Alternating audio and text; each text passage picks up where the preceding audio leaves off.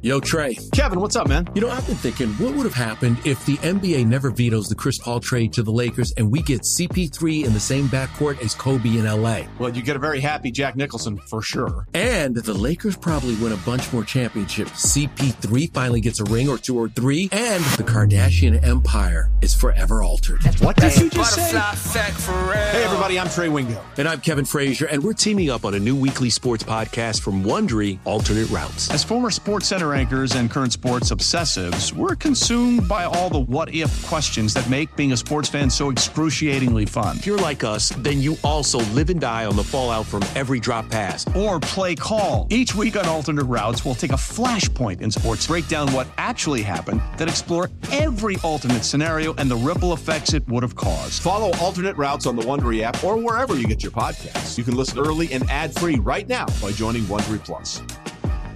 Presented by T-Mobile, the official wireless partner of Odyssey Sports. With an awesome network and great savings, there's never been a better time to join T-Mobile. Visit your neighborhood store to make the switch today. Old Man Winter here. If I had it my way, it would stay winter all year long. Short days, wind chill, black ice, and a good polar vortex. Oh, heaven. Wait, is it getting warm in here? Your cold snap is over, Old Man Winter. Spring has arrived. Spring. Spring is here, which means it's the perfect time to get away in the Hyundai you've always wanted. Visit the Hyundai Getaway Sales Event, where you can get great deals on all of our award-winning Hyundai models, like the tech-filled Tucson and Kona, as well as the spacious Palisade. Enjoy wherever you go with the peace of mind that comes with America's best warranty and 3 years or 36,000 miles of complimentary maintenance. But hurry in, these deals won't last. Add more joy to your journey at the Hyundai Getaway Sales Event. Now get 0% APR or up to $1,500 bonus cash on the Hyundai Tucson. Now, during the Hyundai Getaway Sales Event. Offers end soon. Call 562-314-4603 for details. This is Inside Purple and Gold. Welcome back to Inside Purple and Gold. I'm Dane Mizutani alongside Tom Schreier. We are breaking down the greatest comeback of all time 3 days later. Tom and I were just talking off the screen. Like, this game breaks our brain. I think it breaks everyone's brain a little bit. And honestly, like, if you've listened to a podcast about this game, which if you're a Vikings fan and you follow us and you listen to podcasts, you probably already have.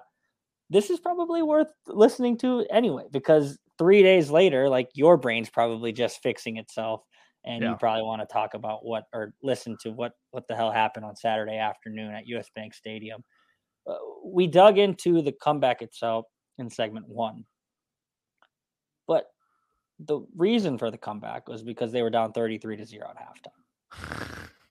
And Tom, you kind of touched on this, but like, it was a classic case of like what can go wrong did go wrong in the first half. Like, if you were to invent in a lab like a game script that, like, how are the Vikings going to possibly lose to the Colts? You would say Kirk throws a pick six, some sort of wacky special teams touchdown, and the Vikings offense just goes to sleep for 30 minutes. And all of that happened in unison as the Vikings just fell off a cliff for 30 minutes and trailed 33-0. Kirk Cousins taking a knee to get into halftime, I think, was a very like poetic scene. As like, he lines up to take a knee, US Bank Stadium just crushes them with boos, and the Vikings trot off the field down 33-0.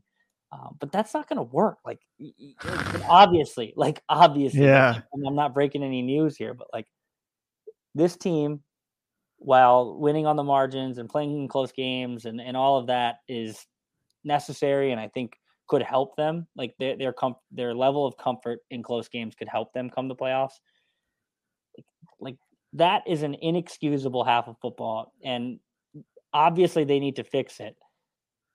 They just you can't continue to play like this for prolonged stretches and expect to contend at a high level. This was a good example of it all happening at once, but I think we've seen throughout the season, like, they've had stretches where it's like, this team is not very good. And then they obviously bounce back with a very good performance at some point later in the game. Yeah. But you're searching for consistency with this team, and we still haven't seen it. Yeah, I mean, let's start here. Joseph kicks off and Flowers, their guy, returns it to the 48 for 49 yards. Totally. Like that's the thing is like, even just starting out there, such a Viking sequence, like the special team somehow that is fine is falling apart. The defense held them to a field goal. The response, and again, I have to like look because it's the block punt. So again, special teams let you down. 3 and out, and then a blocked punt return. So then bang, you're down 10-0 without even thinking. Fumble, which comes after a 40-yard run from Dalvin Cook. The Colts only touchdown. I mean, this is the thing. I have to like it's almost doesn't seem real. Turnover on downs, field goal, turnover on downs again, Colts field goal again, punt, the pick six, punt, field goal. And then the end of the half, the kneel. But like it was, so, I obviously follow Reef because he was with zone coverage for a while. I know him pretty well. And like, sometimes I still don't know if he's kidding. And he's like, this is just all the luck, just reversing at once. I was like, do you have a mathematical equation to tell us that's true? Because it seems very, very true. We were talking about the luck earlier or whatever. But some of this is just their own doing. I mean, I think we can question as much as O'Connell has his merits, certainly as a culture guy, like he's got it down. What's up with fourth downs? Like with Dalvin Cook, I understand there's a weird sequence where he's trying to throw the ball to Munt when he fumbled against Detroit, but like, how do you go off for 40 yards and then fumble the next play? Right. I just think you can ask how with a lot of these things, and you can say special teams hurt them, play calling hurt them a little bit. Dalvin Cook, like superstar player, obviously is part of that screen at the end, but you're like, man, how do you build the momentum and kill it right away? Yeah, I mean, if they're capable of this, A, you're right, like against the better team, this isn't going to work. But B, it's just like, again, this is kind of the razor's edge they're on. And I think, you look at the veteran players, like they're acknowledging it. You know what I mean? Like Patrick Peterson literally said, we know we're living on the edge. And it's the most obvious statement ever, but it has to be acknowledged in the locker room because it has to be fixed in some capacity. I know it's 3 games left. I know we feel like we know this team, but that's why these 3 games matter, aside from a rivalry game against, Green Bay would probably be the headliner, but like fix this stuff, fix your special teams, like, secure the ball, like have figure out what you're doing on 4, because I don't mind going for 4th and 1 or whatever, but like find a better way to get that 1 yard. These are things that you should fix. And I actually think it, as much as you don't want the team to be negative, fixate on the first half, fixate on what you did wrong and how you can fix it. Otherwise, you can't count on the second half. It's not going to happen again. It was a historic effort on their half. Yeah, no, you're completely right. Like 3 games against the Giants. So I think me and you both agree, not that good.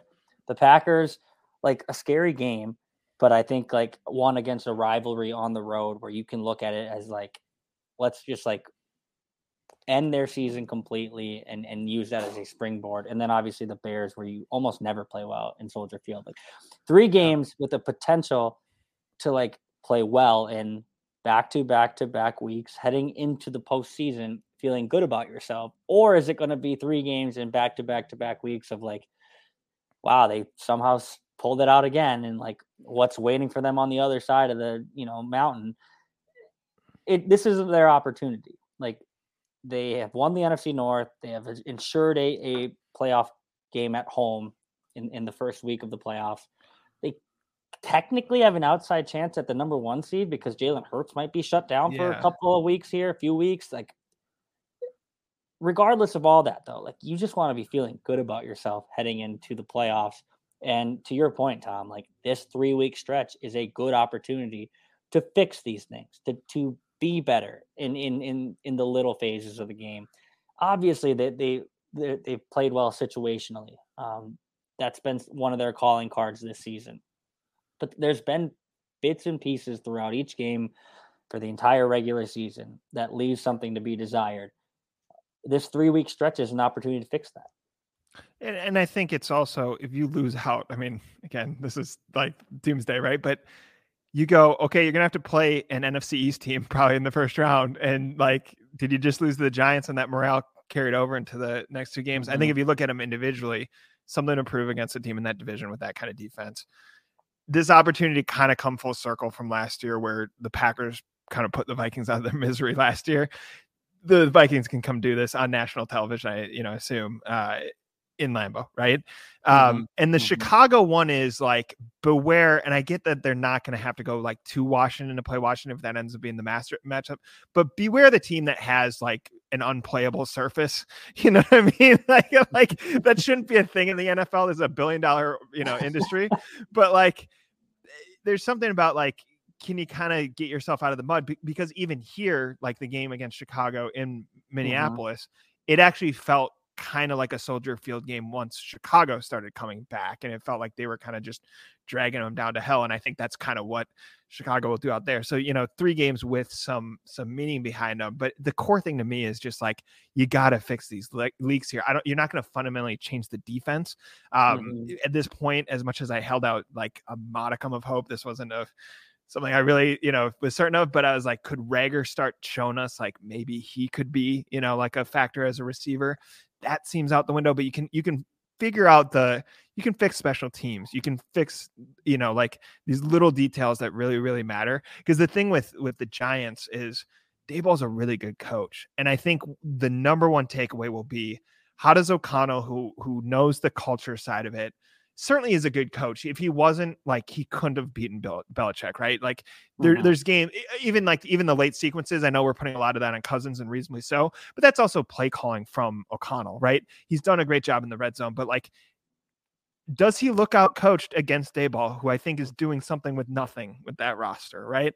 And I really think that stuff actually matters a ton. I know it's like any given Sunday, and that because of how football works, every game has a lot of magnitude, but I think it's easy now to kind of look forward to like, can Jefferson break the record? Can they get the 1 seed? Do they maintain the 2 seed or whatever? I think the individual games and the focus of each one is actually really crucial, because it'll give us little hints as to, can they avoid an upset in the first round? Can they upset someone in the second round? And I think what is the Herculean task here? Can you string 2 games together where you're upsetting 2 teams that Vegas will expect to beat the Vikings? For sure.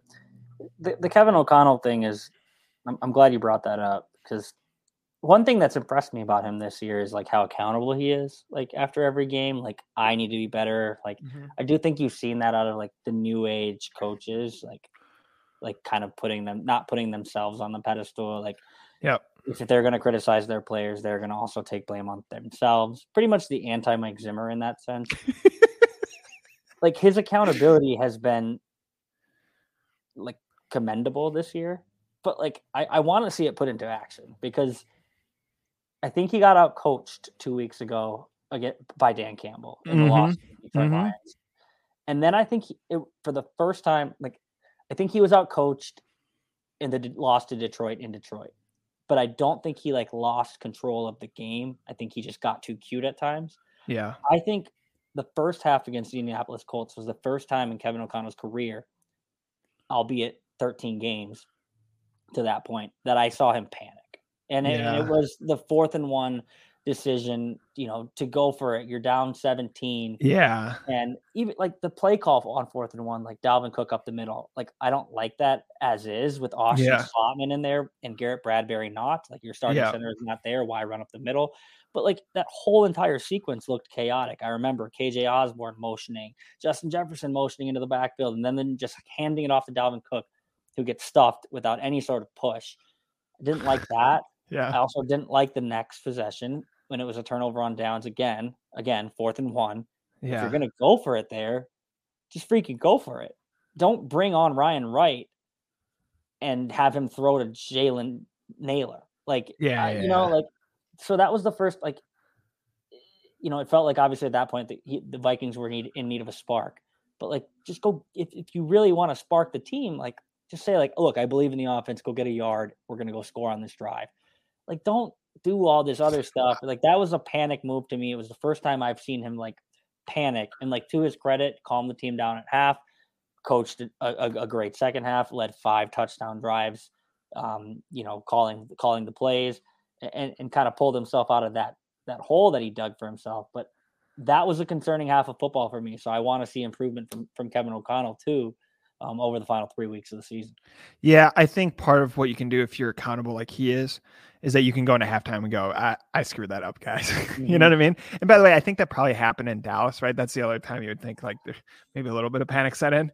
Although it's different because like at some point like Mullins was in there or whatever, right? But like you can go in a 4-day week and go, I screwed up, guys. Did not handle that Dallas game well. Let's go beat Bill Belichick, right? And I think that's what the accountability, among other things, allows you to do.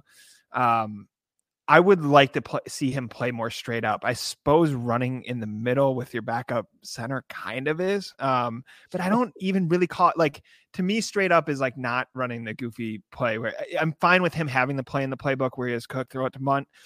That to me is like break glass in case of emergency. I suppose with the fake punt, you could say that. It just seems to me like show the faith in your guys. And it's not, I understand like, you could be like, just throw to Justin Jefferson on 4th and 1. Like the other team knows, like you got to take him out in that, but like trust Hawkinson, you know what I mean? Like even KJ Osborne and Weir, as much as like he had the breakout game, right? But like before that, he would like the Patriots game, like low key, him just snatching the ball away from that guy was like a huge play, right? And he's a guy like barely gets any looks because he's behind, Thielen, Hawkinson and Jefferson.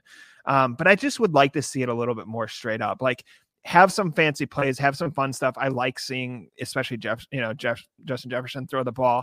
I like, kind of these McVay-esque, like kind of you're putting guys in motion and just kind of messing with the defense. That's all fun. But I just want to see like a little bit more of that because he emphasizes the quieted mind a lot. He like the team will not have a quieted mind if his mind isn't quieted. And I think his mind will be quieted if he goes, yeah, I just trust Hawkinson here. We're throwing to him on 4th and 1. Right. Yeah. And so I think that's so crucial. If you're going to be someone who emphasizes that specifically, he has to enter with a quieted mind, kind of at peace that he's giving one of his best players an opportunity to make a big play. Couldn't have said it better myself. When we come back, we'll talk more about Justin Jefferson. He's going to break the Viking single season receiving record. Randy Moss in 2003, I believe. He's going to do that this weekend, probably in one catch on the first play of the game. But he has a chance to go over 2,000, which seemed ridiculous, like a ridiculous thing to talk about. We'll talk more about what the viability of that is when we come back.